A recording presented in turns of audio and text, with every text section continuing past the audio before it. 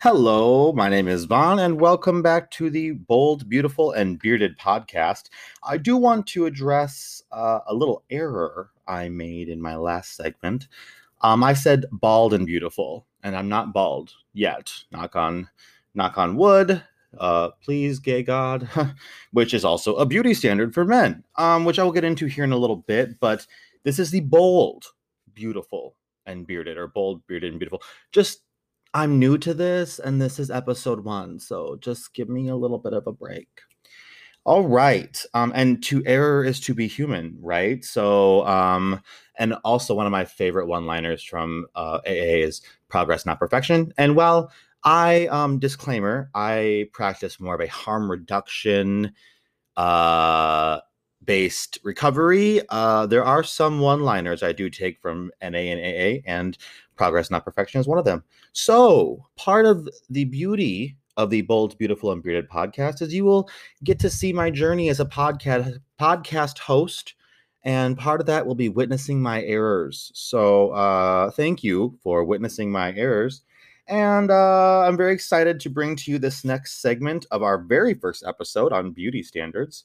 It's going to be beauty standards throughout time, and I'm going to be covering women beauty standards and men's beauty standards. And it's going to touch a little bit on culture, which disclaimer for the whole episode. Um, I am a white passing Mexican man, so I cannot speak to cultures experiences. I also will be linking the websites that I got this information from below, and the one website links specific instances of those people of a certain culture talking about their culture's beauty standards and how it influenced that culture. So I do encourage you to check those out because, again, I'm a white passing Mexican man, well, part Mexican, whatever, but I can't speak to that. I can only speak to the research and what they tell on their stories. So I do encourage you to hear the story from the culture themselves first, because no one can, tell it like they can. Also, I want to preface this episode by saying, I am accepting of all body types. In fact, I tend to lean a little bit more towards liking men of a bigger stature. That being said, I want people to just accept themselves, whether they're skinny, whether they're bigger, whether they're muscular, whatever that is. I just want people to feel comfortable in their skin. And if that means you're comfortable with being a little bit extra, I mean, hashtag more body, more beauty, I'm all for it. If that means you want to work out and, slim down a little bit, I'm all for it. I'm actually trying to be certified as a personal trainer, so I can help you out with that if you'd like. But my main goal is just to have people see the beauty that is their own skin. And sometimes that takes body modifications, alterations to achieve. I know that the more tattoos I get, I kind of get more self-confident. So there's multiple ways to enhance your confidence. And yeah, so that's just a disclosure for, and also just like health reasons. Like, I obviously don't want anybody to overeat so they get bigger, or I don't want people to like go into anorexia and bulimia to get skinnier. I mean, I'm here, and then I'm also a nurse. I'm all about like health and healthy ways to get there, healthy ways to achieve those goals if they are your goals. Again, long-winded disclosure, but that's just a disclosure. So here we go. Let's go back in time and let's talk about beauty standards. But first, I think I should define beauty because I'm a nerd for words. I like so it's kind of funny is like if you know me from OnlyFans or whatever, you would not guess that I'm a nerd, but I am probably one of the biggest nerds you will ever meet. So I was a little nervous at first to let people like see that part of me. But now I'm kind of excited because it's like, again, I love that juxtaposition of like, I look like a jock, though I'm not very sports inclined. I just look like it. But I'm a huge nerd. So with that being said, let's consult Oxford on the definition of beauty. It is a combination of qualities such as shape, color, or form that pleases the aesthetic senses, especially sight.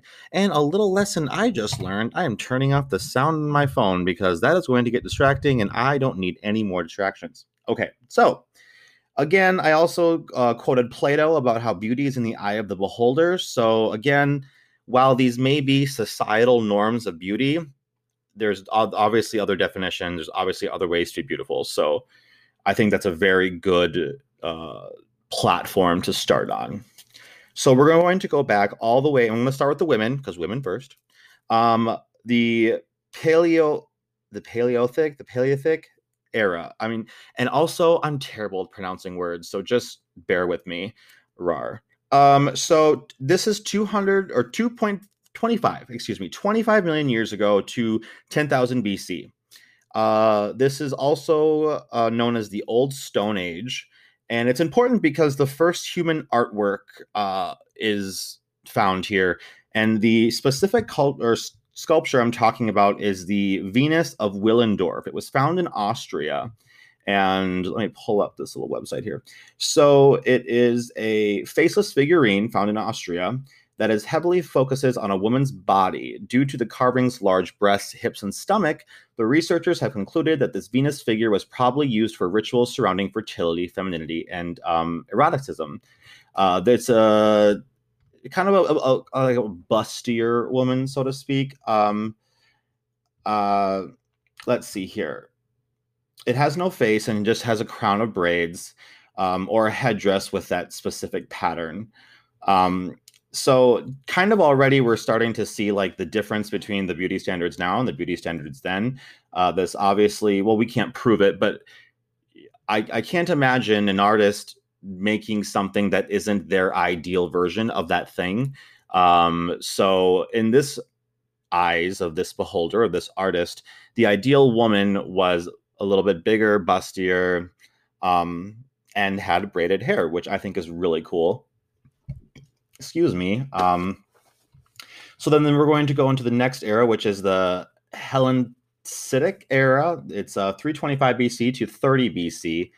And the specific statue that comes to mind here is the Venus de Milo, which is an ancient Greek statue that was carved about 100 BCE, which I've never seen that term, but it's pretty much your stereotypical ancient Greece-like figure. The woman, her boob is out, which, by the way, I just want to start and say this right now.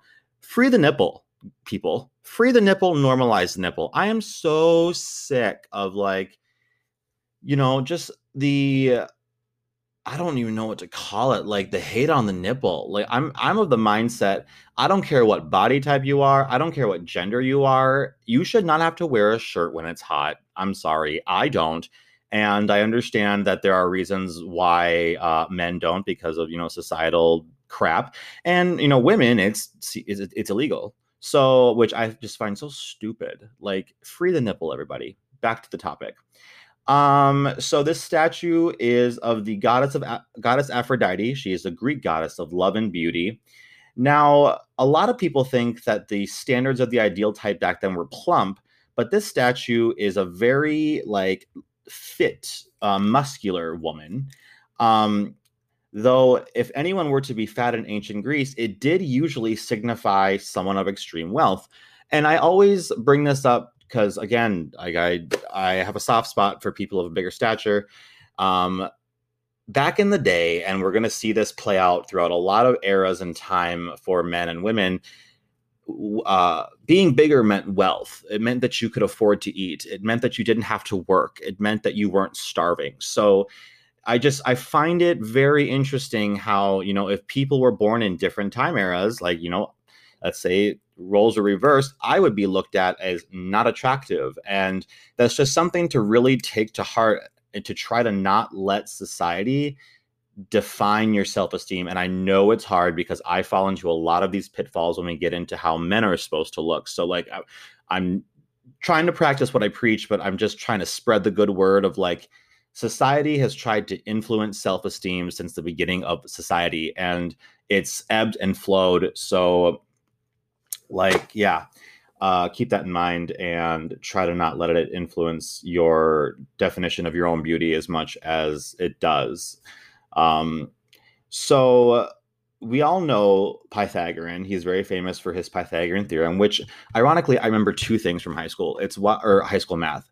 Y equals m squared y equals mx plus b. So y equals mx plus b and a squared plus b squared equals c squared, which is the Pythagorean theorem. Uh, this guy, the Pythagoras of Samos, who created the golden ratio, this kind of brought an emphasis to the symmetry of the face when it came to beauty, including, which I found this very interesting, unibrows signified purity, intelligence in women, and it was often extremely lusted over. In fact, if you didn't grow a unibrow, they would paint one on with black powder. I find that so interesting because a unibrow nowadays is like, no. And like I fall into this beauty standard trap of my eyebrows are, I mean, they're clean and they're like arched as much as like my genetics will allow them to be. So, but I can grow a mean unibrow. It's really gross. Like, and again, it's not gross. I need to stop saying that stuff because that's like further perpetuating the negative parts of beauty. So I actually need to catch myself. It's not gross, but I don't prefer it on me. I'll just say that. Now we're going to go into the Renaissance era, which is the 14th to 17th century. And this is where art was at an all-time high, as you all know. That's known for the art. And this kind of started the focus on the pale skin, which it's so, like I said, I just want people to feel beautiful in their own skin. If that means you have pale skin, don't go into the cancer coffin and try to like bake yourself. If that means you have dark skin, don't try to bleach your skin and like make it look like something that's not. Like, I just want everyone on all the spectrums to see the beauty that is their God-given beauty. And yes, I'm spiritual, so I'm going to say God sometimes, or, great divine or whatever. Just your given natural beauty. I really want people to embrace that. So, as I just complained about my unibrow that I pluck all the time. But again, so the ideal woman of the Italian Renaissance era had a, let's see here. She had pale skin, high forehead, and blonde hair with a long neck. Actually, women of this era would pluck their hairlines to get that high hairlined look, which I find like it's.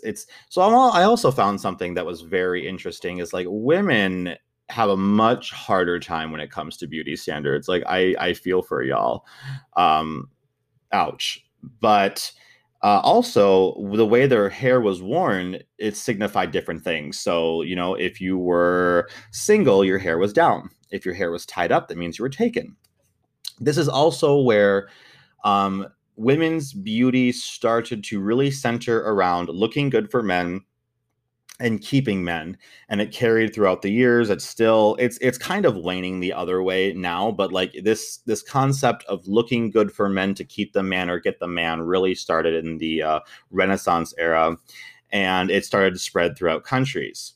Now we get into Victorian England, where the pale face was still desired because it signified that you never had to work in the sun. It was a symbol of extreme wealth and privilege. This next fact just blew my mind. Women would go as far as poisoning themselves with arsenic or ammonia in their beauty routine to achieve this desired look. Also, the Victorian England was known for their corsets, which, unlike today's corsets, they actually would go a couple inches past the woman's waist. And this look extended through other countries. France and Italy are just a couple that took on this beauty trend. And it was a common practice to start the corset wearing at a young age, and in some instances to not stop wearing them even if one was pregnant. That is crazy to me. So this is the birth of the hourglass figure, which started in the Victorian England period, but it obviously migrated to other places like the United States. And we're going to get into beauty standards for women in the United States. This article speaks to the beauty standards of the 1960s through 2016. Marilyn Monroe obviously comes to mind. She was the blonde bombshell, the sex symbol of beauty. Now, I grew up with Betty Page. My father was more of a Betty Page person instead of a Marilyn Monroe person. So that when I think of like feminine beauty, I think of the pinup girls. I think of like the busts that are coming out of like the corset. I think of black hair, obviously a little quote unquote hippie, and just like she was. I mean, I guess she was kind of Marilyn Monroe's body size, but that's my cultural reference for beauty growing up.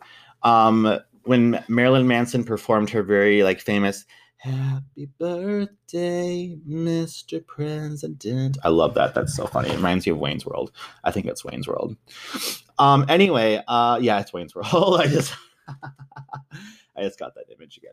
Anyway, she was a size 4 to 6, and at her biggest, she was a size, or maybe seen as a size 12. And so this obviously is not to shame Marilyn Monroe, because again, I think that that's beautiful. But this is also this is kind of where things start to. This is where body dysmorphia kind of like took its roots and started after this after what's called the golden age of Hollywood, which was where women were expected to have this full hourglass figure. But for decades, since the golden era, that's when this insanely thin expectation took hold. Which, the anorexia thing started really taking off, which is so sad. And I truly get saddened when I hear that stuff and about bulimia. And, it's a very serious thing, and I'm not here to make light of that.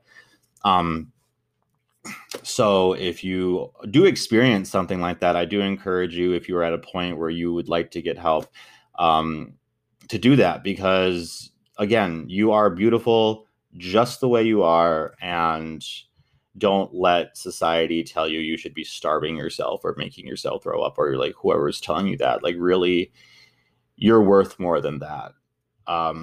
So now, and this I also found super interesting. So in the 90s, this says like while the opioid epidemic was starting, that's when the fashion world capitalized on this like heroin chic look. The pale skin, the dark under eye circles, and being thin was in. And this is where, and granted, Kate Moss has since publicly stated that she regrets this comment, and for good reason. She states, "Nothing tastes as good as skinny looks."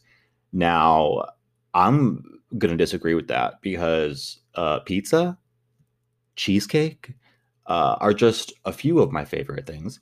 Pasta also.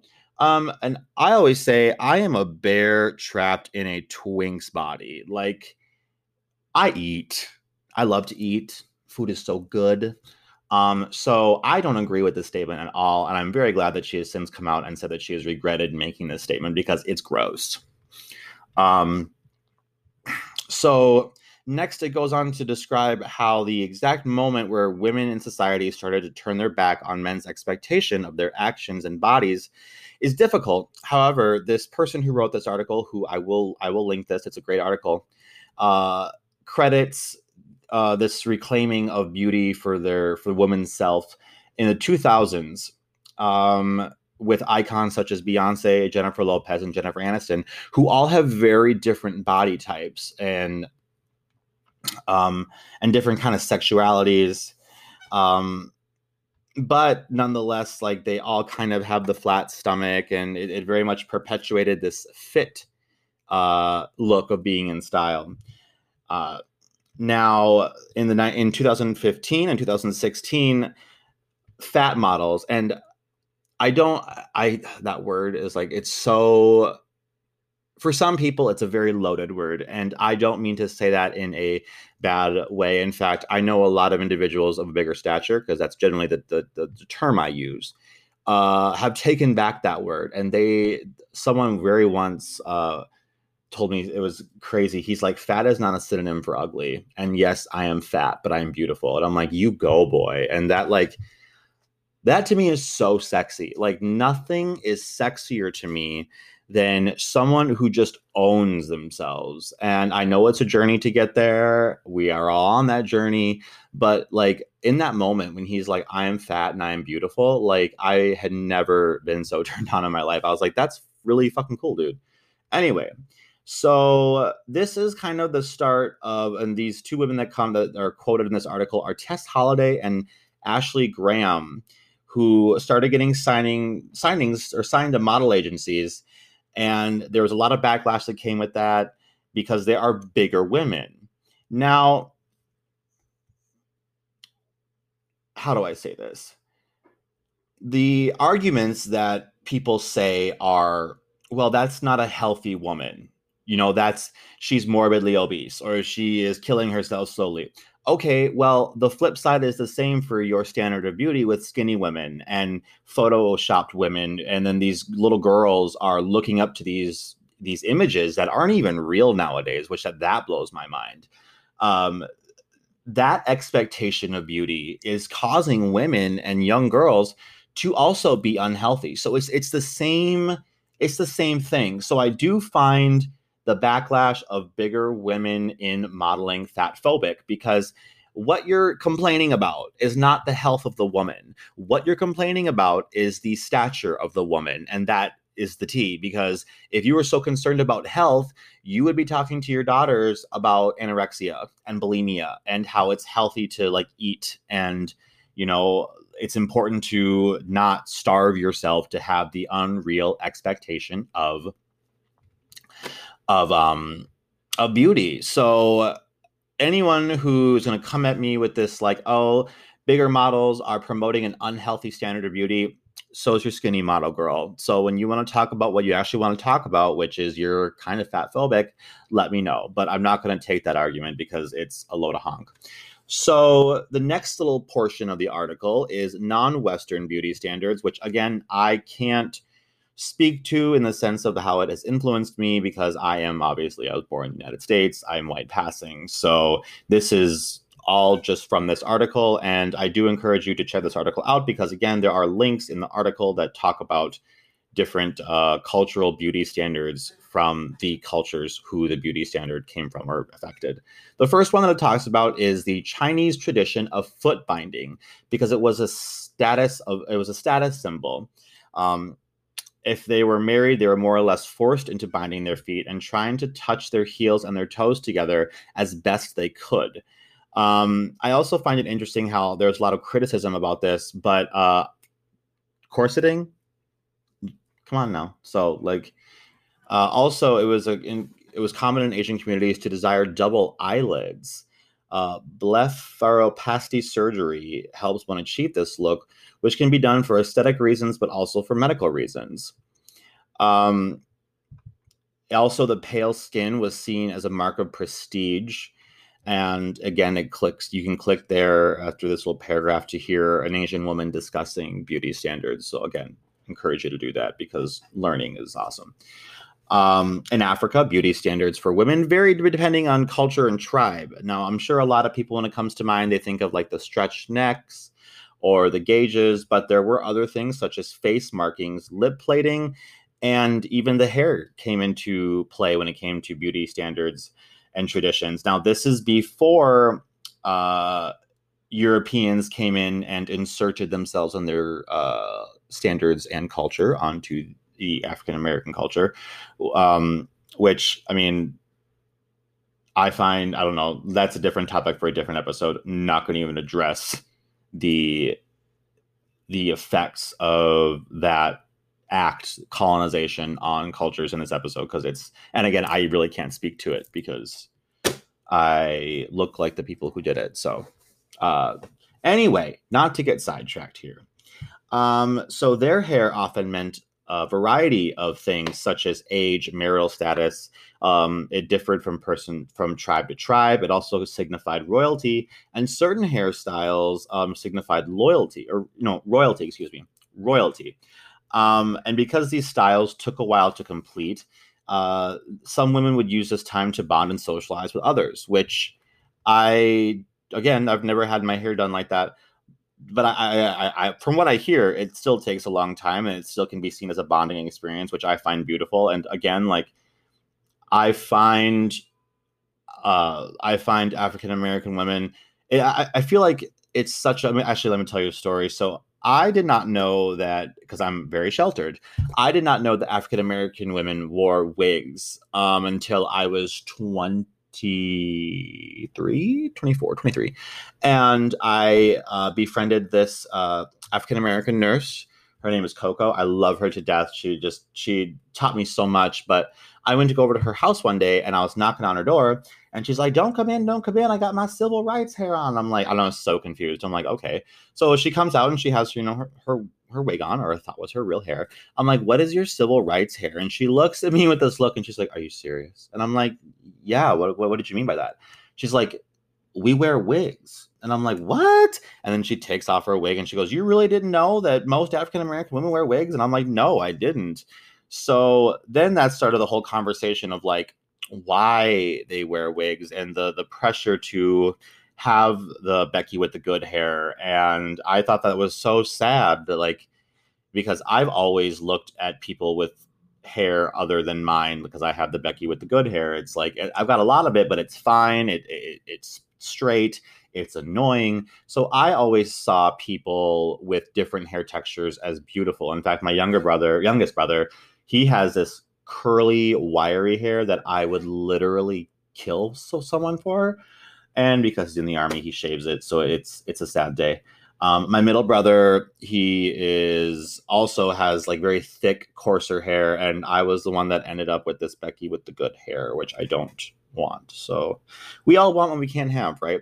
Anyway, so when I learned that fact, I was so sad to hear that. And again, I have a couple of Coco ended up ditching the wigs for her natural hair because this is where I learned about edges and how that plays into African American culture. And there was another nurse that I worked with who I've never seen her in a wig, I don't think. And that to me, before it just would have been like, oh, that's really awesome. But after I learned the pressures that are put on the African American woman to look like the white woman, I now see it as like a damn, that's bold. Like you fight those beauty standards or those Eurocentric beauty ideals, as this next part of the article says, because when the Europeans arrived, African culture started to be erased more often than not forcibly. And this is when the Eurocentric beauty ideals started to come into focus. And this is where the whole if you're not white, you're not beautiful kind of started to seep into different cultures. It wasn't until the 1960s that there was a direct stance against the concept of Western beauty in relation to Black or African American people, excuse me. And this is where the natural features of African American women, such as the full lips, dark skin, and curvy bodies, were celebrated, which I am all for 100%. I actually like because I love that just like pictures of like people of different skin colors, no matter what they are, like holding hands or whatever, and just again that juxtaposition of like those two different colors going together. It's so beautiful to me. I love seeing that. So it also goes on to say that and this is where cultural appropriation kind of takes in. So it says that white people impose themselves somewhere where they had no place in terms of beauty, and like taking that big, was it full lips, dark skin, curvy bodies. So this website cites Kim Kardashian having profited off common features and trends that are found in Black culture. And there's a quote from a song that I really, really love by I think it's 1975. Yeah, it's 1975, and the song is called "Love It If We Made It," I think. And there is a line where it says, where it goes. Actually, let me look it up because I am terrible sometimes at. Uh, Also, by the way, these headphones have made me understand why ASMR is a thing because I love that. So There's a lot of quotes from this song. I mean, it's a freaking amazing song. But this one in particular, selling melanin and then suffocate the black men. Start with misdemeanors and soon we'll make a business out of them. So I do find it kind of odd how a culture is so obsessed with being like tan, yet. So remember when I said that this was going to be a journey?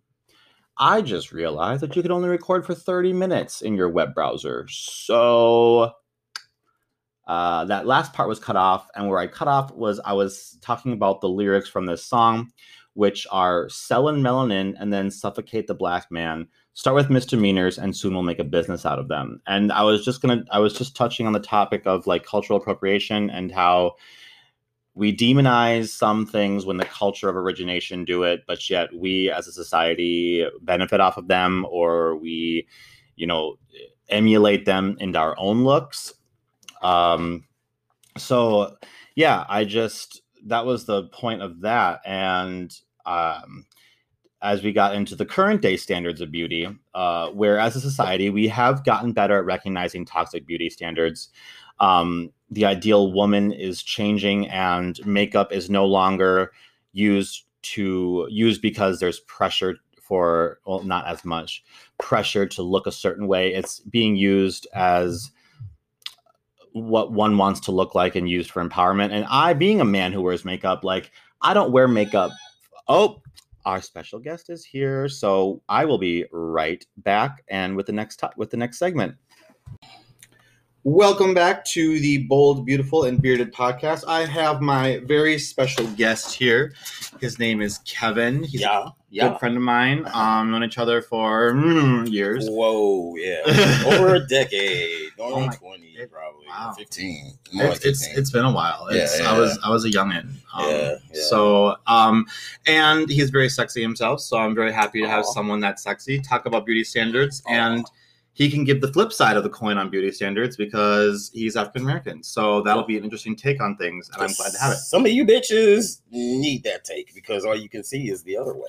But that's true. We'll talk about that later. We will talk about that. And I think it would first start off by talking about what beauty standards we buy into for ourselves, and then for the partners we seek or whatever. But like the first off ones like that I can think of hardcore are, I work out like 4 days a week. Yes. I want to have a built body. Yeah. I pluck my eyebrows in a certain way. I feel the need to have facial hair because I just feel that. You feel more pressure. Masculine with that? 100%. 100%. Because I'm not always the most masculine. So I feel like that body type, that facial hair offsets my feminine traits. So that's some of the ones that I buy into. Yeah. I was gonna say, it's really interesting how, and I buy into that too. Whenever I mess with my facial hair, I make sure I leave it. You know what I'm saying? It's like I may trim it up a little bit, I may clean it up a little bit, but I never get rid of it all, unless I'm like in a theater production or I'm in a video or something, and the part calls for that. Then I'll, be more apt to like just be okay with shaving all this off and, pardon my expression, looking like baby pussy. Like that's why I always call it whenever I shave all my face off. I call it baby pussy. I don't think I've ever seen you with. You probably haven't. I have not. Probably haven't.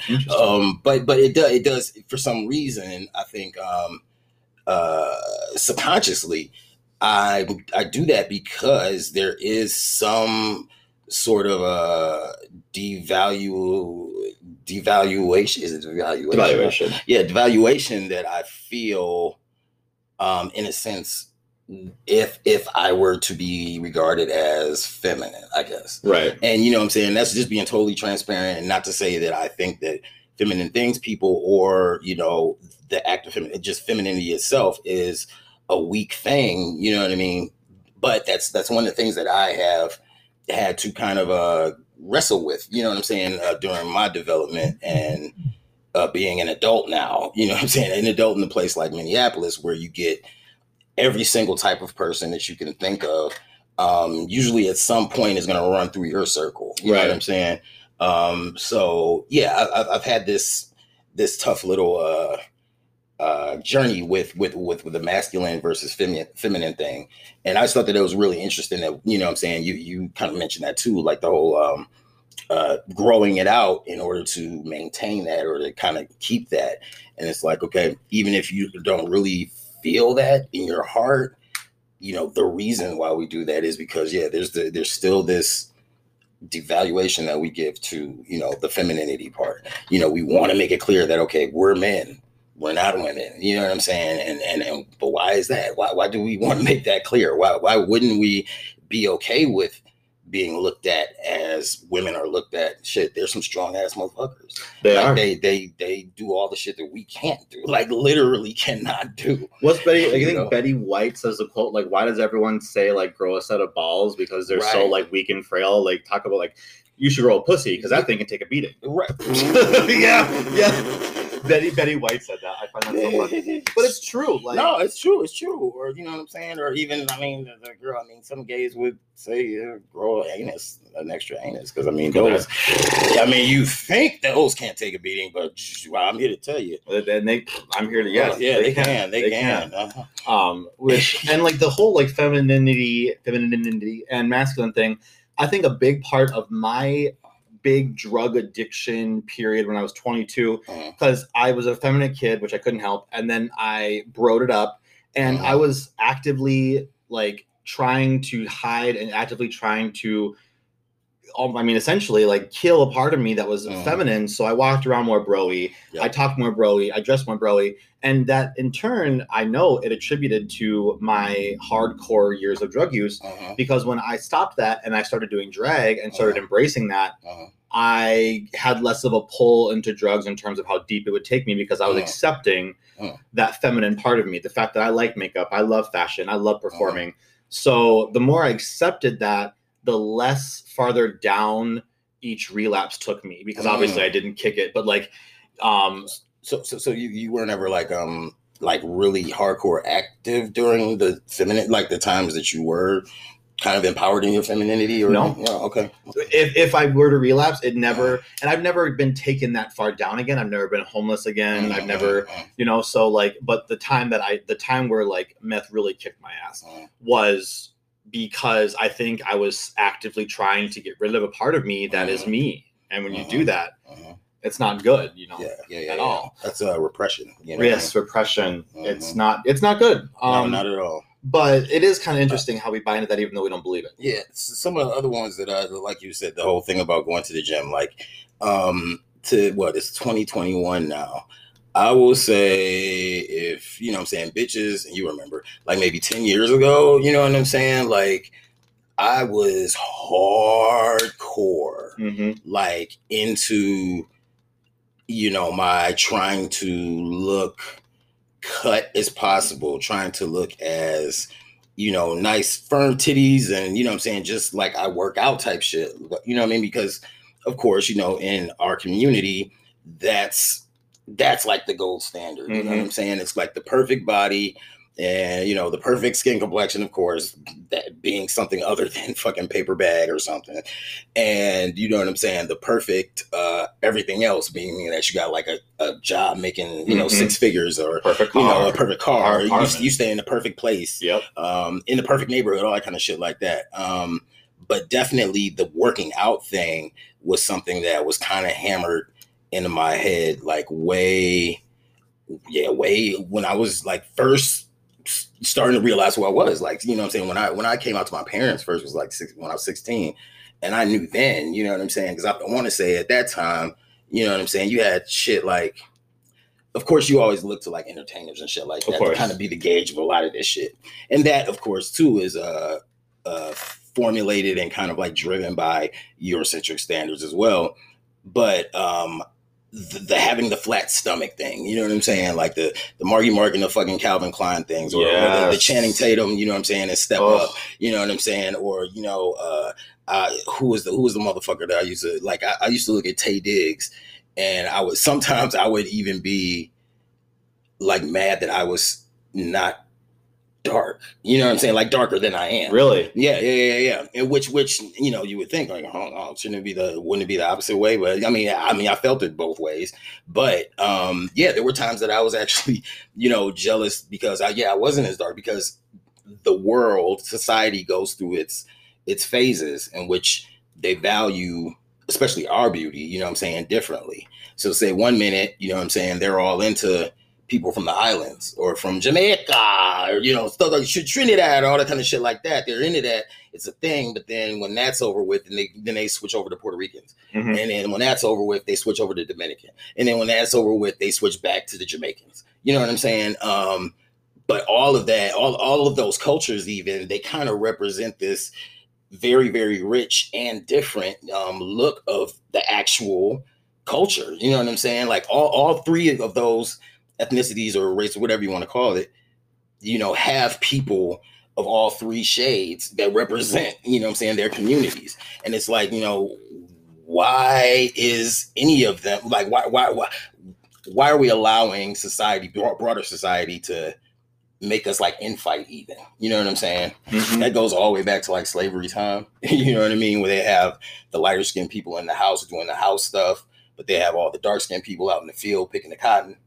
And I think that through time, that same type of attitude, is what goes into what we see now, like say in fashion and in popular culture. You know what I'm saying? That same type of mentality and the value of, putting, all of this, you're pretty, or, say biracial people are prettier than just people that are straight up black type shit. And It's like, what the fuck? Are you serious? Like, that's crazy. But, all that shit is steeped in the slave trade and white supremacy. And I think that you really can't talk about beauty and standards without having that conversation as well about white supremacy and 100%. How it totally, runs, a lot of this shit.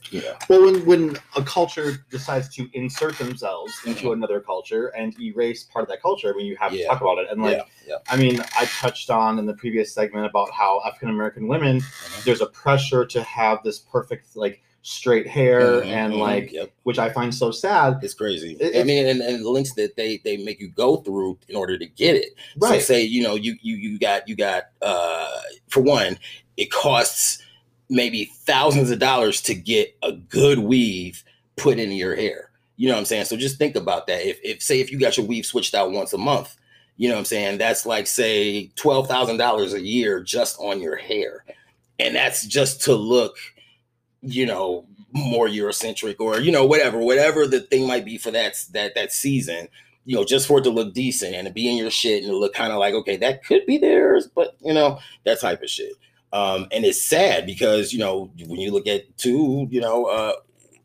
like white hairdressers and, the white community, like how much they charge y'all to do your fucking hair is ridiculous. Like that shit's crazy. It was $100 to take my short hair from like this to like ashy blonde. Like it was $100. I can't imagine a woman. Bleach a comb. You know what I'm saying? Some foil and shit.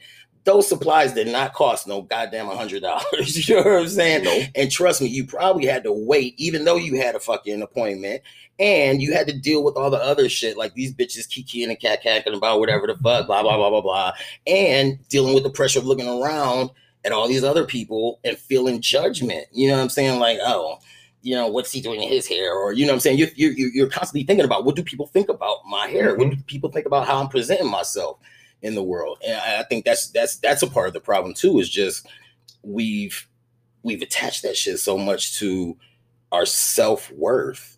You know what I mean? It is, and especially with, obviously women too, but like there was something when I was researching the standards of beauty for men and women that like hair is always in with men. Like you have to have hair, like having more of it, or having it in general. So a man without it that's usually down. Yeah, usually. Okay. Obviously there is a bald is beautiful movement, which I love. Yeah. And there's some people who look great with bald heads. Vin Diesel. You know what I'm saying? Yeah, he's one of them. Yeah, you know what I mean? But I'm of the opinion everybody doesn't look good with a bald head. But at the end of the day, if I was like struggling with cancer or something like that, and I knew I had to get rid of my hair, then bitch, I'm just gonna have to get rid of my fucking hair. Right. You know what I mean? Like it is what it is. You can say whatever you want to about my big ass head, but guess what? I beat that fucking cancer though. Or you know what I'm saying? Chemotherapy's kicking my ass, but I only got one more to go, bitch. Right. And I'm gonna make, you know what I mean, that type shit. So, and that just like even treads on the fact that like people, and like I hope I get this across with this podcast of diversity is beautiful. We all are beautiful in our own way, but like you don't know what someone's going through. So like don't be hating on someone who's bald or whatever because they could be going through chemo. Right. And another thing too, like don't hate on people who like say for instance don't have the $1,000 to spend on their fucking weave. Bitch, if you spending $1,000 on your weave a month, like for real, good luck to you. Congratulations, because obviously you got a job that's paying you quite well. You know what I'm saying? So good for you. Good for you. But unfortunately, the average person doesn't have that. Especially if they have kids. Yeah, especially if they have kids or responsibilities, or if they are dealing with something as fucking rancid and as everyday as white supremacy. You know what I'm saying? Like there's a lot of other places that your money is going to end up going to before you even think about putting it there. You know what I mean? And that's why I look at Black women too. Like they're so fucking strong and they're so fucking smart because regardless, they figure a way to make it work. They figure a way to, you know what I'm saying? Hey, it might be a hack, but bitch, it looks just like that fucking shit that you just paid fucking $1,500 for, you fucking cunt. You know what I mean? Like, or you know what I'm saying? It may be something that cost them all of under $100 for, but yeah, it looks like a $2,000, you know what I'm saying, fucking hairdo, or a $2,000 braid job or something like that. You know what I mean? And it shouts out to them for always, you know what I'm saying, showing us even as Black men and just men in general that, you know, you can kind of change the narrative, you know, with that. And it doesn't, you know, fuck what they talking about. You know what I'm saying? Figure a way to make the shit work for you. You know what I mean? And it doesn't mean you have to buy into that shit. However, you know, the idea of weaves, and this is even, you know what I'm saying, a little deeper dive than what we were talking about before. But, you know, yeah, just the whole idea of wanting to have a weave or something other than the natural coarseness of your hair is like some shit that's rooted in fucking white supremacy. You know what I'm saying? Like we didn't come over here like, hey, we want to have, you know, the George Washington do, or, you know, I want my hair to fly through the wind like them bitches. No, you know what I'm saying? But the value was put behind it. You know what I mean? And so now you got people doing stuff like perming their kids' hair at 3 years old or 4 years. Well, not 3 or 4. That you fuck around and kill your kid. But you know what I'm saying? Like way earlier than they should be. You know what I'm saying? Putting all these chemicals and shit in their hair just because they don't want their kid to go to school and be teased. Because this Eurocentric way of looking at us and our beauty has been forced upon them. You know what I'm saying? And then it causes them to have these fucked up images or, you know what I'm saying, ideas on what beauty is. You know? And like something on the youth, like I can't imagine growing up with social media and Facetune. Bitch. Can you get like, let's just talk about that. Yeah, like, I'm so glad that I missed it by this much. Yep, same. I'm so glad that we still had landlines. I'm so glad that fucking that I was here to see it all happen. You know what I'm saying? Because I was an adult when it was starting to happen. You know what I'm saying? So it was like, okay, cool. I saw it when I had a little more of a grasp on reality, you know what I'm saying, than the average teenager or young adult.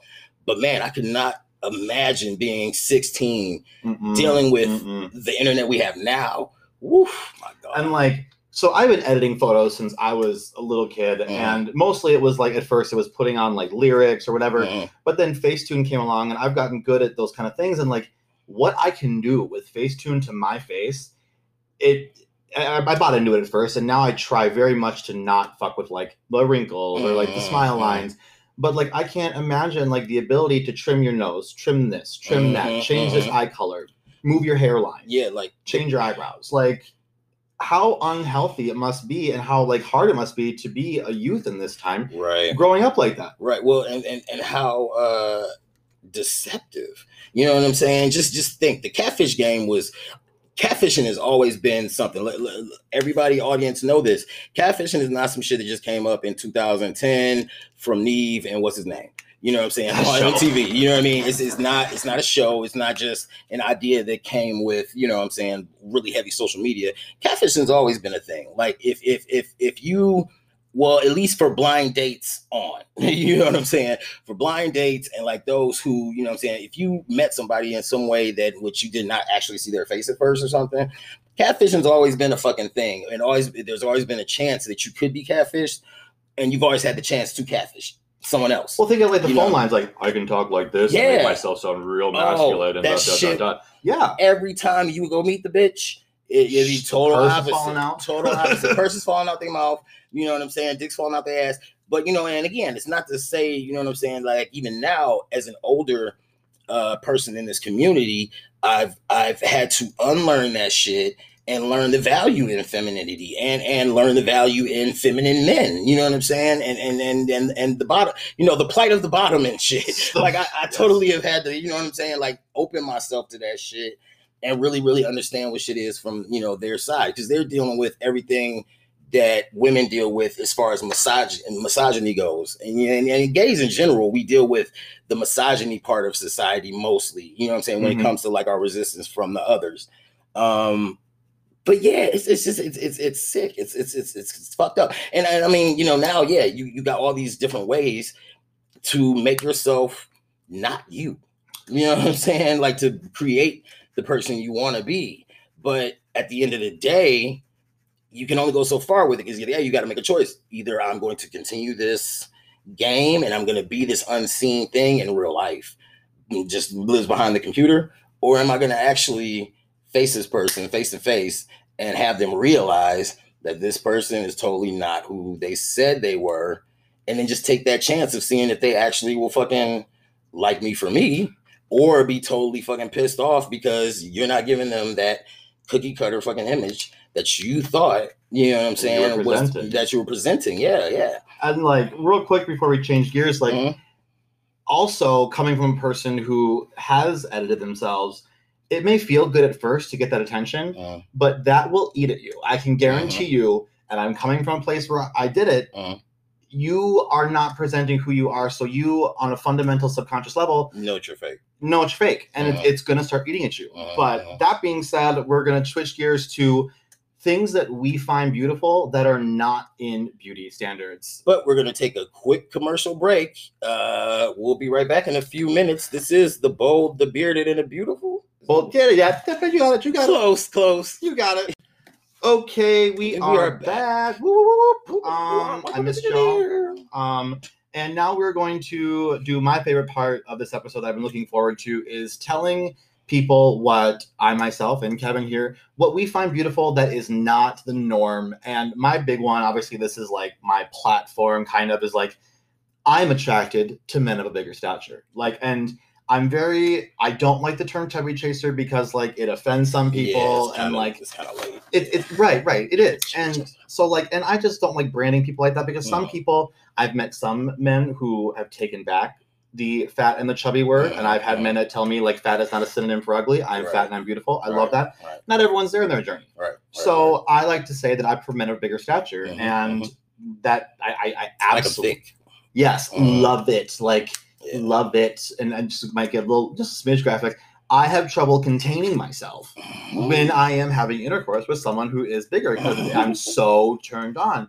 Another thing that I find super sexy is I kind of like a little bit of a hillbilly.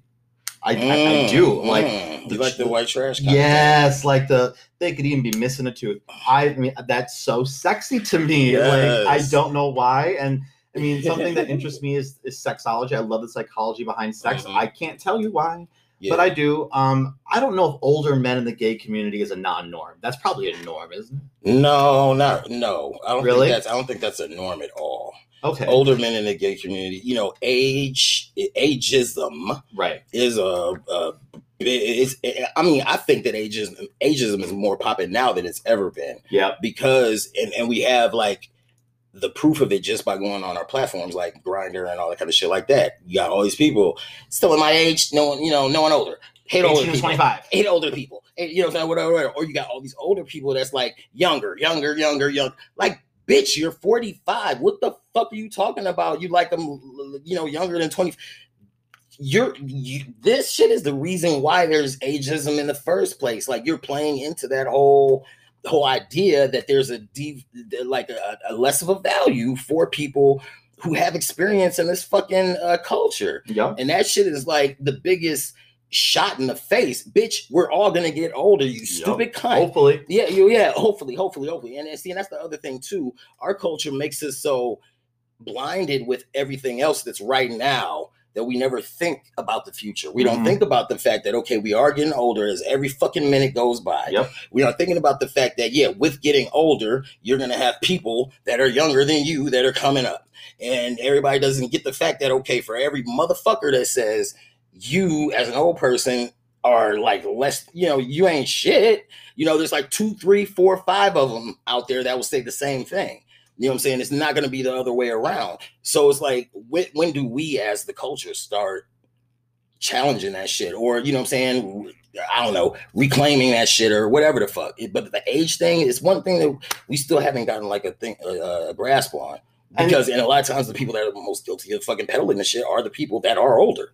And that is like, I mean, now that you mentioned that is very true. And this is why I don't have my age on Grindr, because I'm 31. But I look a little younger, and I have gotten a couple of the people, and this is not dishonest because I don't lie if they ask, but like I've gotten a couple people who said 18 to 25 only, and they'll start talking to me. We meet, we hang out, they think I'm awesome, and then it comes out that I'm 31. Yep. Thankfully, I've always been well receptive, and when they say that, I'm like, now that is why youngin'. You need to not be so closed off to people by their numerical age. You never fucking know. Never fucking know. And it's not to say even that the older person is any less mature than other people his age, or that, well, it could mean that the younger person is more mature than people their age. It could, but you know what I'm saying? Some people tend to just automatically think, okay, well, if an older person's fucking with a younger person, then it's like they can't fuck with nobody in their own age bracket or something, or they just don't want them to figure out the real deal behind them. They just get somebody that they can just lie to, whatever.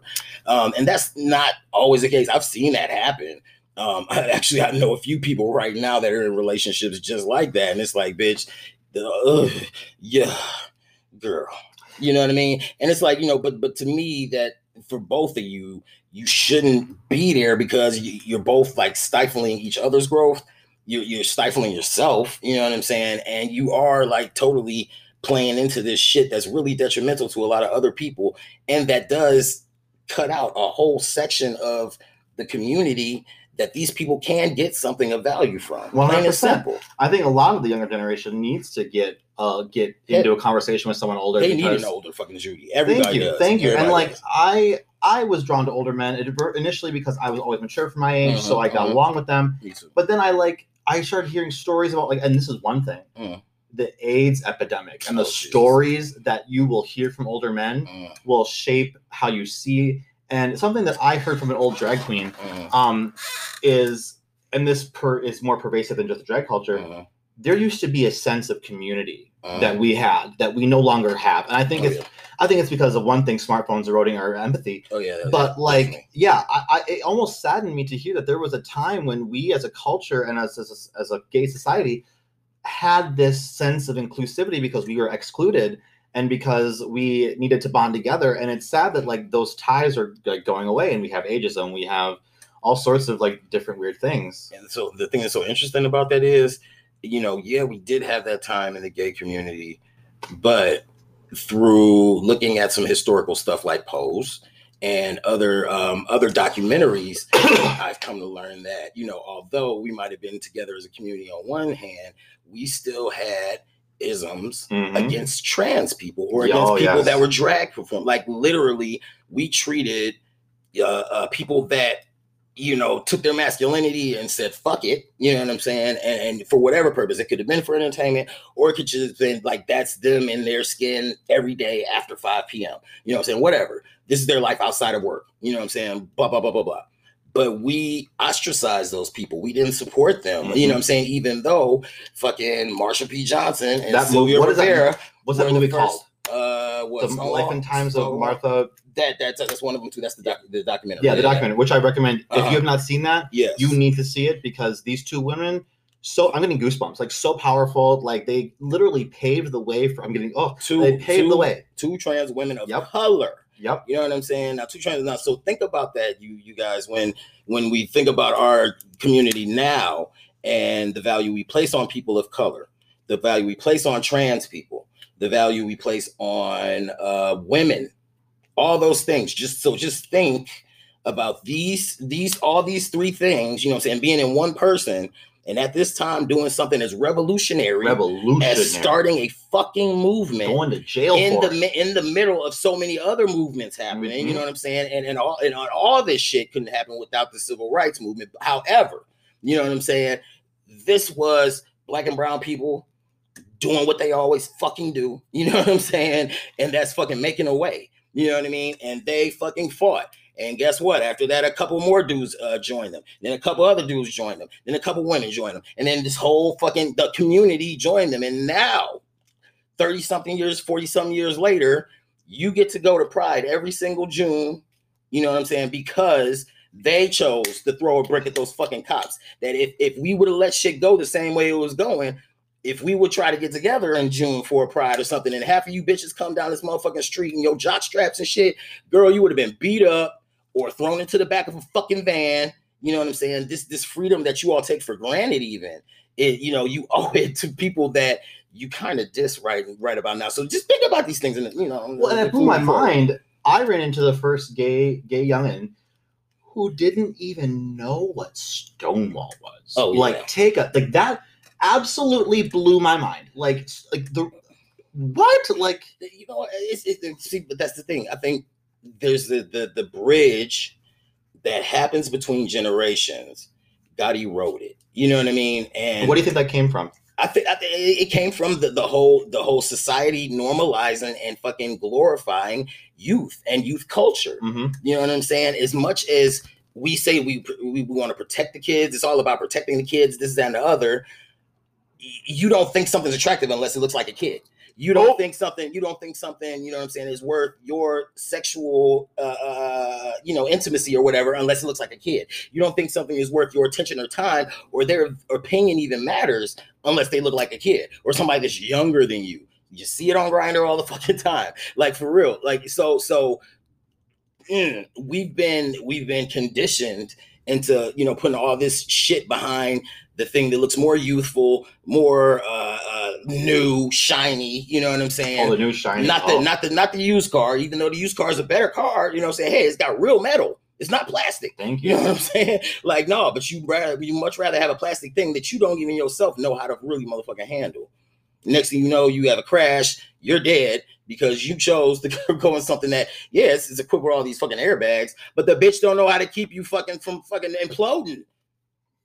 The metal kept you from fucking imploding, bitch. I've always had a metal car because I like them, and yeah, even a little bit on that. Like, you don't have a bank loan, you don't have to have like that crazy insurance. You don't, like, there's so much. There's value in it. There's value in it. If somebody took care of what has aged over a while, and this is the same for yourself. This is the same for your house, your whatever. You know what I'm saying? Your clothes, even. I got shit that I still rock from high school. Same. You know what I'm saying? Like, seriously. And I don't know how I do it. But you know what I'm saying? I got shit that I rock from high school because of how I chose to take care of it. Because you valued it. Because I value it. Right. Let's so some of the things that I kind of look into. Oh, yeah. Just to put a period on it. Yeah, go get into the actual braces and fucking glasses. That is so funny. Like, people look at me like I'm so weird when I say that, but like, I swear to God, if a motherfucker, especially like dark frame, glasses and braces. I don't know whether I guess you could say the nerd look, if that makes any sense. But I've seen a lot of unconventional nerdy looks for people that wear glasses. So it's not even necessarily a nerd thing. It's just glasses. And what's so funny is I stopped wearing mine because you were self-conscious about it. Yep. I mean, I used to wear them all the time. And I realized it started taking them off for pictures. And then pretty soon I just stopped wearing them. So it's good to hear that, like, that is valued. And I've heard that a couple times. And like, it's interesting because, I stopped wearing them. Oh, no. Keep those glasses on. If you're out there in the audience and you wear glasses, fuck all that shit they call you, Coca-Cola, pop bottles, whatever the fuck, whatever the names are for fucking, thick glasses. It's okay. Somebody loves you, baby. Yep. Somebody loves you. Yep. Same with the braces. Same thing with the braces. Yeah. A lot of people have a really tough time dealing with that part in their journey to self-beautification or whatever, you know what I'm saying, is like, what people, the teasing that especially kids do when it comes to something like having to have something in your mouth like all the time, a retainer even, you know what I'm saying, but even the retainer, since it's movable, it's like you can take it out, you know what I'm saying, they're still kind of in a better place on the totem pole versus people with braces sometimes. I mean, the metal mouth, double M, you know what I'm saying, metal mouth, like that was like the classic diss, you know what I'm saying, for people that wore braces. But it's like, dude, y'all do realize that motherfucker's teeth is gonna look way better than all of y'all's motherfucking teeth when the bitches come on. Y'all do know that, right? Like that bitch is gonna be pulling all the motherfucking niggas. You know what I'm saying? Like this.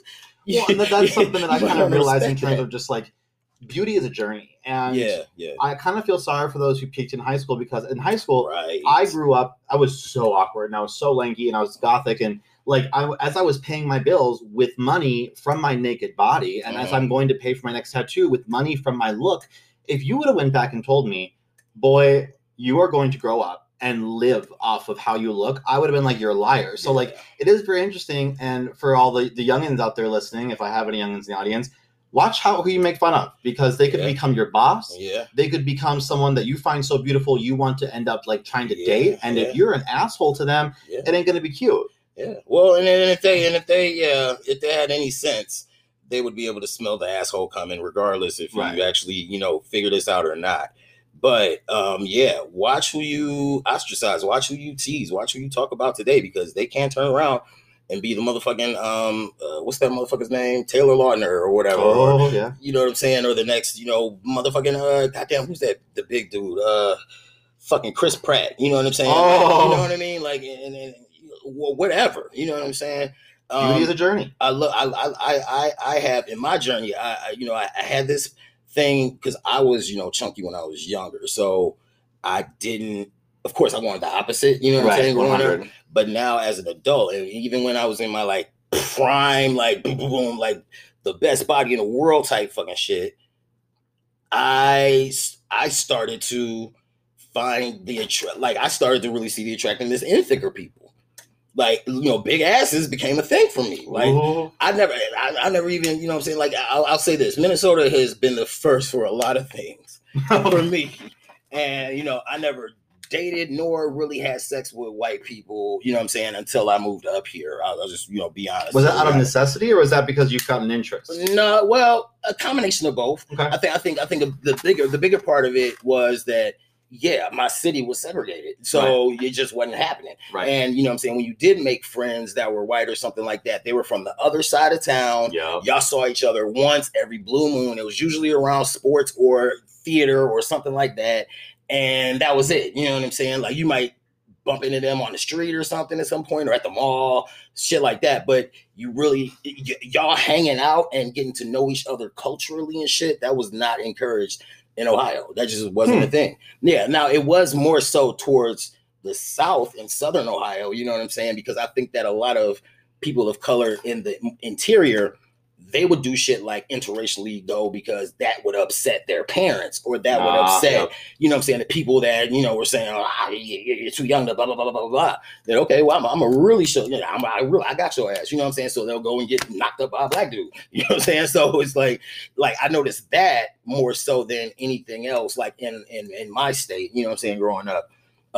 But coming up here, because see, Minnesota, the thing that you guys got that a lot of places don't have, for one, you have such a diverse population. I mean, y'all got so many fucking cultures that are represented in this fucking city. I thought we had different ones represented in Cleveland. No. It's just we were hitting on like the tip of the iceberg. You here in Minnesota, like, and maybe it's the refugee dollars. I don't know. Whatever the fuck it is, it's the politicians bringing people here because they know they get more money for, you know what I'm saying, having, you know what I'm saying, people here. But they're here, and the people, like you go into elementary school, it's common to see a Somali person in class with a white person, in class with an African American person, who's in class with a Hmong person, who's in class with a Thai person, who's in class with like a fucking Ukrainian person, you know what I mean, and Bolivian, fucking Cuban, and fucking, Puerto Rican and Mexican, you know what I'm saying, like all in one class, you know what I'm saying, or all in one school. and you just didn't have that type of like diversity in Ohio. It's black, white, you know what I'm saying? Or black Puerto Rican, black Dominican, black, white, Slavic, white, you know what I'm saying, Ukrainian, or you know what I'm saying. They would separate themselves in those respects. But at the end of the day, white people, black people of color were black. You know what I'm saying? That's kind of how it was looked at. And that's why too, even the relationship between Latinos and blacks in Ohio is a way different one than what it is up here. You know what I'm saying? I mean, to me, it's more, you know what I mean? It's more unified. It's more, you get more Latinos who are proud to talk about their Afro roots, you know what I'm saying? Or their you know what I'm saying? How their Afro-Caribbean versus, you know what I'm saying? Just Latino or something, or Afro-Latino versus just Latino, because, you know, they have some pride in what makes them, you know what I'm saying? Some places, the Europeans, you know, the colonizers' influence was way heavier than it was in others. You know what I'm saying? Like Cuba's one of those places. Like colonizers kind of fuck some shit up down there because you got so many, you know what I'm saying, Cubans that do, you know, love their white Cuban side, but not necessarily their Cuban side. You know what I'm saying? And I myself struggled with that little bit of identity because while I look white, I am not proud of the actions that people who look like me have taken. Yeah. And then on the flip side, the part of my lineage that gave me my color was my father, whom of which I can't stand. So like there was there was a lot of self-hate because I look like the people I don't want to look like. Right. But the little tiny bit that gives me my out of white card is given to me by the man I can't stand. That is a whole nother topic. And but and I was gonna say, and that it wasn't. It was up to him because he's your father and he stuck his dick in your mouth. But it wasn't up. It wasn't up to him for that to happen. You know what I'm saying?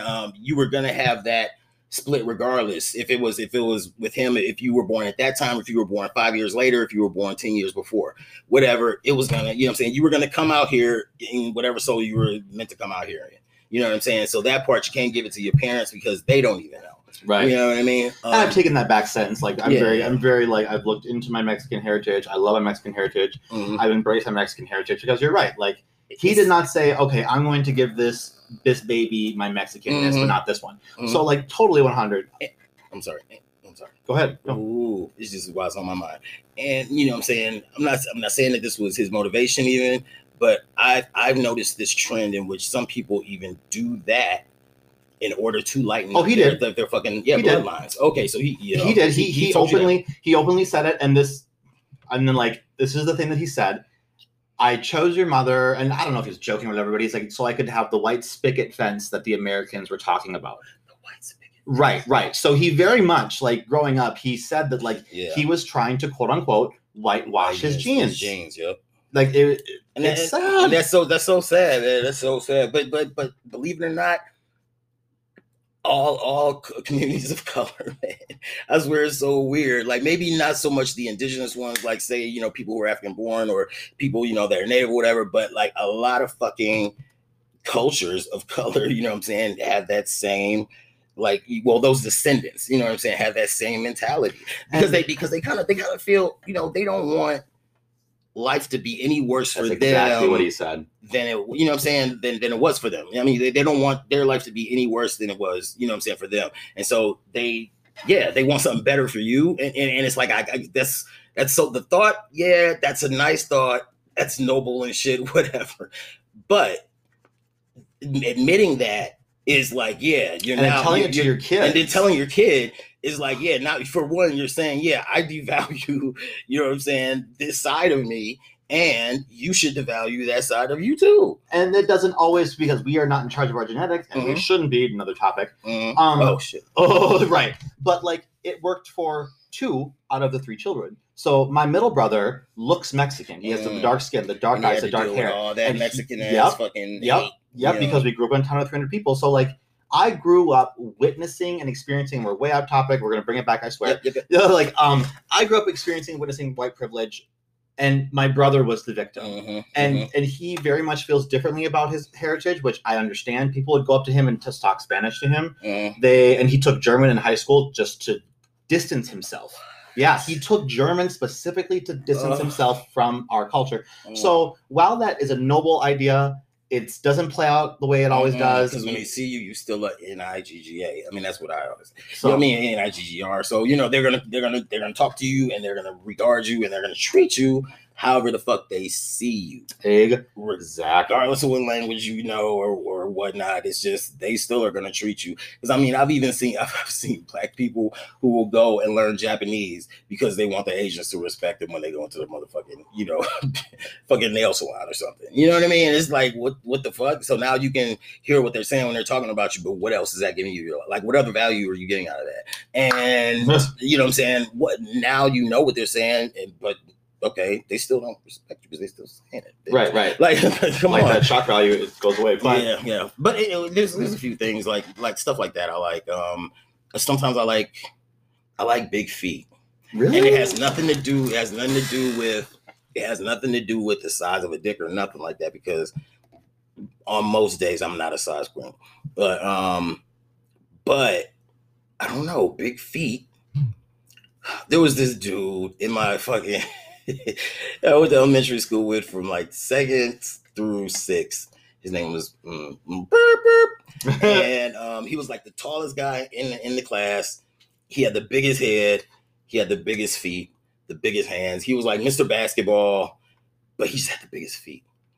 And me and him are like, we were enemies. Like, we were enemies all through school. And usually the motherfucker that you are like arch enemies with, that's the motherfucker that you should be trying to marry. Like, you know what I'm saying? Because y'all love each other. You know what I'm saying? You just don't know how to fucking express it at that age. And yeah, he got me into that. Just yeah, I would always, we'd be changing for gym. Oh my God. I would just stare at his feet. That's funny because I have a slight foot fetish too. Like, yeah. I will not sniff your socks. I will not. Yeah, I don't have foot fetish in that sense. Right, either. But I do in the sense of like if they have cute feet and they like nothing is sexier to me when like let's say you're at a dinner and you're at a parent's dinner and they like rub their foot on your shin. Boom! I'm ready. Let's go. Like or when you know you take off your shoes or something, you're at the house with like now even like. I'm barefoot. Oh my God. You know what I'm saying? And that's the thing. Like whenever I come over here, I have that fucking, you know what I'm saying, that little struggle because it's like he's always walking around barefoot. Oh, you better stop doing that shit. There's something intimate about seeing someone's feet. It's so intimate. It is. But me, I always keep my. I don't think I can ever. I don't think. I mean, yeah, I don't think I probably never saw my feet. No. Yeah, and I mean, and they have their good days and they have their bad days. You know what I'm saying? But even when I have them like presentable, I'll still keep them going. No, I'm self-conscious about that. I just always been, because I mean I have different feet than everyone else's because I walked for more of my life than most people did. You know what I mean? So yeah, there's that. So there's a lot of other little, and I have a thing with fingers. Fingers. If your fingers look a certain way or don't look a certain, like, yeah, your fingers can be just as much a part of what turns me on about you as, you know, your ass or your face or your, you know what I'm saying, whatever other physical thing, you know. Yeah, even though it's stereotypical, mine are eyes. Eyes for sure.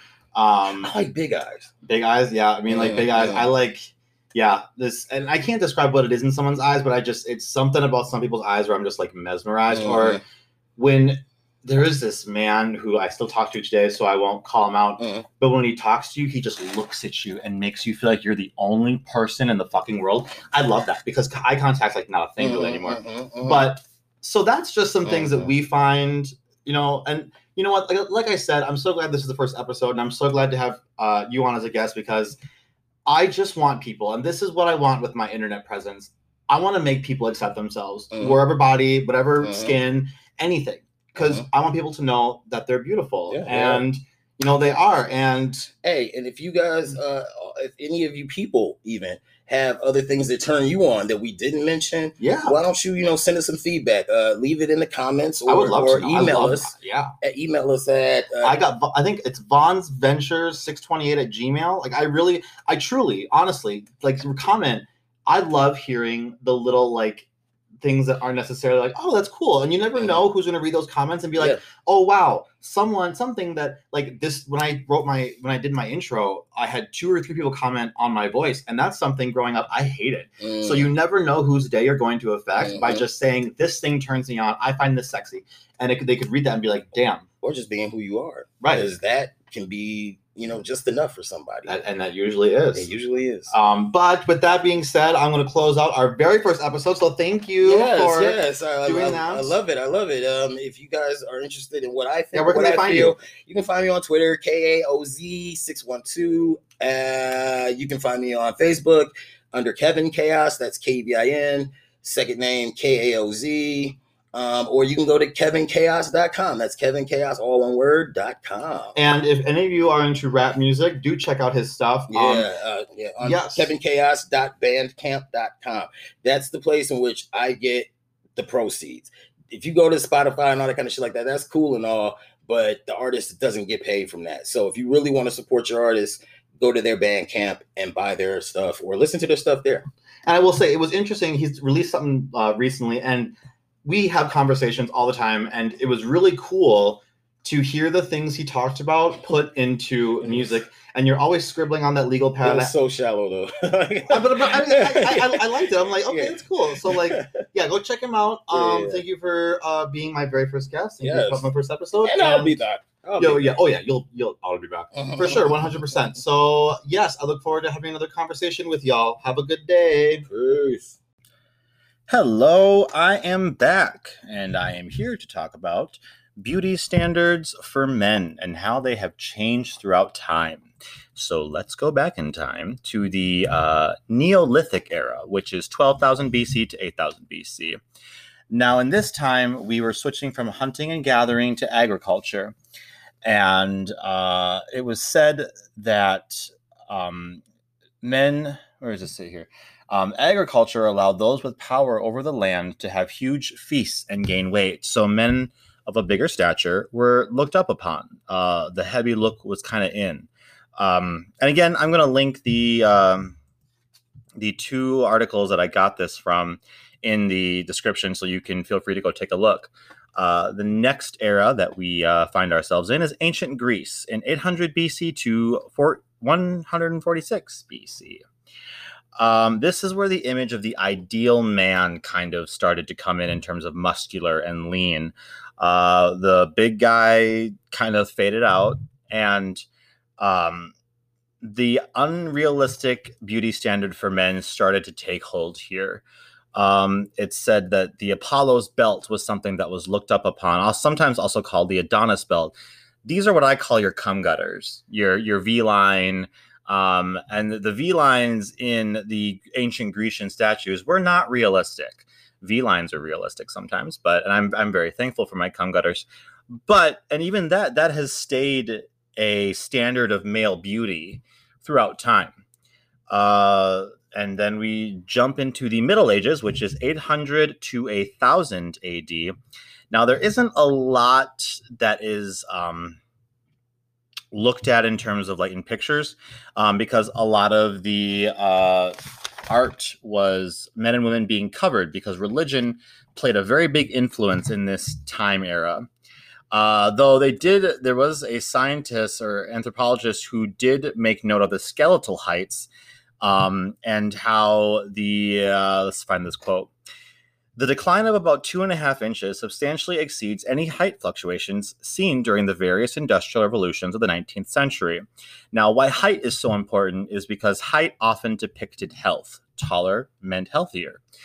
So one would beg to ask, well, why did people shrink?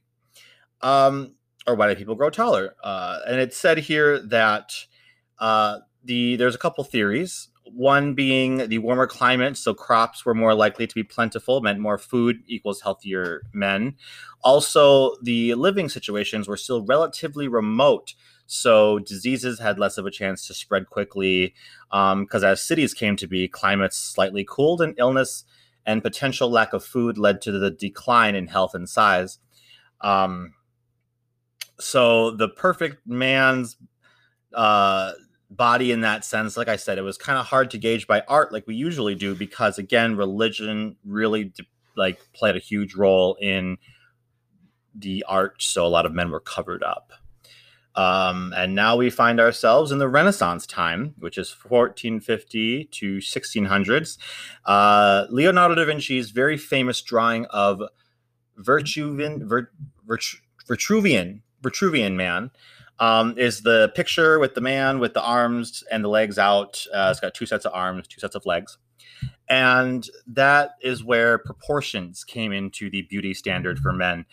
Though the circle and the square surrounding the man in the drawing actually are not just for decoration, they held deep meaning. The circle in the drawing is depicting a connection with the divine and the cosmic. And the square represented the human element of things. So your ability to bring things down to earth and make sense of them. So in this era, the ideal man not only looked like this drawing, but also had a connection with the heaven and the earth, which I found really cool being a spiritual individual myself. Now, this next one, I personally think is the most interesting time era for men's beauty. It's called the macaronis in the 1700s. Now, the macaronis was a term given to British men who went abroad and fell in love with Italian food macaroni, which I don't blame them. I love pasta. Now, in Italy, this term was a diss, and it was meant to reference they were blockheaded or foolish. But in Britain, this term meant and depicted a man fond of pompous and effeminate dressing, tight clothing, thin bodies. They could be seen maybe as the first hipsters. But by 1775, the look became the huge wigs and the made-up faces and crazy accessories that we know of today. So this is kind of where femininity started to take hold in men's culture. However, it soon fell out of fashion, and then the masculinity started to take hold in men's beauty. Fun fact alert, Yankee Doodle was mocking the way that Americans dressed, throwing shade at Washington for thinking that putting a feather in his hair was elegant enough to be macaroni. So put a feather in his hat and called it macaroni. So they were making fun of the fact that we thought, early Americans thought that slapping a feather on there and calling it a day was classy. So I found that extraordinarily interesting. The next era is called the Gilded Age, and this is the late 1800s to the early 1900s. This is when big was beautiful. And one of the hashtags I love is more body, more beauty. That's one of my favorite hashtags that I will promote until I die. Now, in this era, the dad bod took hold, as we call it in today's society. They actually had fat men's clubs where you had to be over 200 pounds to join. And there were a lot of these clubs. And a quote from the British Globe via the NPR wrote of one meeting in the 1904 saying, "The village is full of bulbous and overhanging abdomens and double chins tonight, for the New England Fat Men's Club is in session at the Hales Tavern. The natives, who were mostly bony and angular, have stared with envy at the portly forms of the rubicund faces which have arrived on every train." Now, really, really, I want people who are out listening who aren't skinny to hear that. There was a point in time in our culture where your bodies were looked at as beautiful and envied. And while that might not be the case today, just know that that was the case, and that, there are people like me who find it beautiful still to this day. So whatever you have to do that is healthy to make yourself feel comfortable in your skin. But if you're comfortable in your skin and you happen to be a bigger person, roll with it, because again, I'm not here to tell you what to do, but I'm here to tell you that you are beautiful. We now find ourselves in the 1920s, which is where Hollywood films started to become immensely popular. And they pretty much single-handedly shaped the ideal form of beauty and beauty for men and women. This is where women started to feel the pressure to stay thin, though the same did happen to men. The whole 20 pounds heavier on film, that thing, that's why directors preferred actors with a leaner frame. So the Fat Men's Club, after 15 years, the Fat Men's Clubs went away, and now the slimming, dashing figure was all the rage. Now we reach ourselves in the 1930s to 1940s, mostly defined by a man named Charles Atlas. So this man, he was the first fitness guru, and he worked incredibly hard for his physique. And I do want people out there who, let's say you do work out, I'm not diminishing the hard work that you put into your bodies, but don't diminish other people's bodies also. That's just kind of like my little tidbit. The Smithsonian Magazine details Atlas once as a 97-pound guy who got tired of being bullied all the time, so he began to work out and came up with the term dynamic tension, which is a form of mostly isometric exercises. And he became the icon of strong. During the hard times of the 1930s and 1940s, people were inspired by Atlas's story, which... a little quote here. Harvey Green, the author of Fit for America, Fitness for Health, Fitness, Sport, and American Society, 1830 to 1940, told the Smithsonian that Atlas's solution to the Depression of World War II was to be bigger than everybody else, then nobody would mess with you. The idea that physical size could give you confidence was a powerful message, and that's what really started the first real fitness movement and began to trend towards men wanting to build up their physiques. I found it interesting that it's not just films, but things that are going on during society, i.e. the Depression of World War II, influenced how men wanted to look. I just really found that interesting. Then we get into the executive look, which was the 1950s to the early 1960s. Now, because the war and the Depression were over, men were slightly less concerned with looking strong, but they still wanted to look big. And that's kind of something that is a continuation throughout men's beauty standards, is big, whatever that may be. In this era, it was the broad shoulders that you would see from the loose suits from the gangsters and overcoats that made them look boxy. That was very much came from this era. The biggest asset that you could have was broad shoulders. So there was some emphasis on a trim waist, but not as much. The Pyramid Climbers by Vance Parker, a book from 1962, all about success in the corporate world, describes what the ideal executive look should look like. The fashion now is for big men. The old days in some companies, the tallest executives was 5'5", but now fashion is for big men, even though there are plenty of small men doing a terrific job. And he often told of instances where he asked to submit only candidates who were over 6 feet tall, because they commanded a certain presence. And I mean, I will attest to that. I will get intimidated asking a man out who is 6 foot tall and, broader. It just, there's something about the presence that is very commanding. So basically in the 50s, if you were shorter, you had to work harder, which I would have had to work harder because I'm average. I'm like 5'10", but whatever.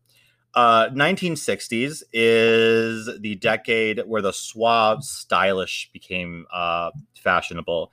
Think of your stereotypical like G2 model or GQ model, let's say. This is where the style of the suit slimmed up, and there was a button-up style. That's very much what the rockers and the younger men, they went more for bohemian route. So this is really where fashion for men became more of options. And the perfect male body of this time, think Sean Connery in the first 007 movie. Lots of chest hair, muscle definition. That very much was the standard. There still really was no importance of the cut biceps and the six-pack, though that is coming pretty quickly. Late 1960s to the early 1970s, the androgyny was in, which is very much like this is the first time since the macaroni age where a less ruggedly masculine look came into being the perfect style for men. A thin, lanky frame became popular for those who bought into this look, which I found really interesting because that was my body before I started working out. And though the unisex clothes did become popular, they didn't really affect gender roles or decrease the importance of having that perfect body. And it was that juxtaposition, again, of the contrast between the clothes and the wearer of the clothes. So that masculine body with the feminine clothes, that very much was why it was popular. The men who did not buy into this gender bending idea, they started sporting the mustaches and the widely embraced trend of bell bottoms at this point.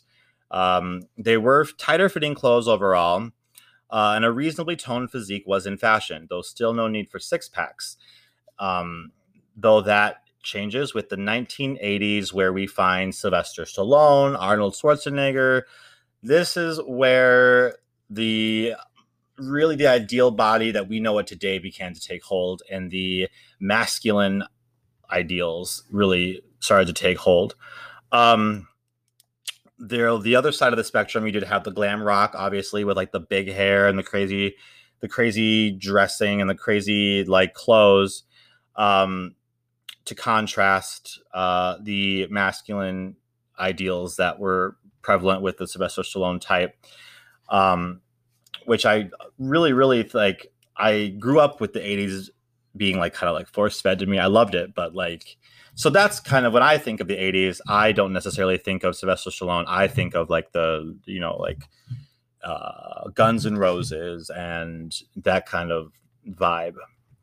And now we have ventured into the 1990s to today, where there is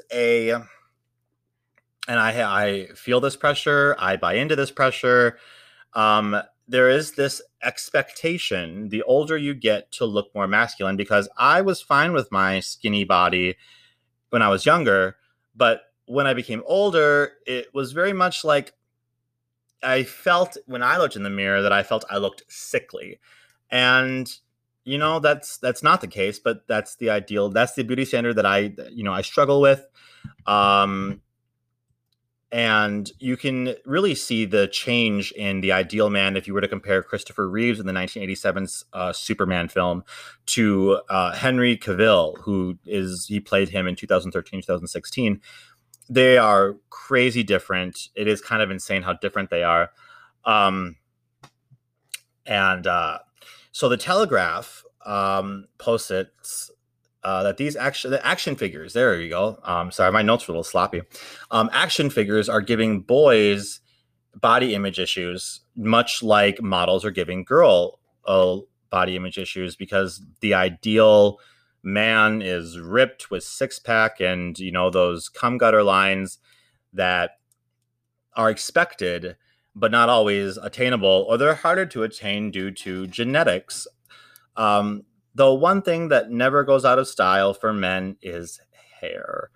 And that very much it's true. Though there is the bald is beautiful movement, which I'm all here for, like I said in my previous segment. Hair, and this goes for women too, though it's changed from period to period, but hair resembles strength, kind of. Like, I think his name is Samson in the Bible, where his strength comes from his hair. That very much is the prevalent idea throughout history with men. And gray hair is something that is a topic. I find it sexy when a man has salt and pepper hair, and I dated somebody who was younger than me, who had more gray than I do, and he would dye it, and I would tell him, like, you do what you got to do to be confident, but I find that so sexy.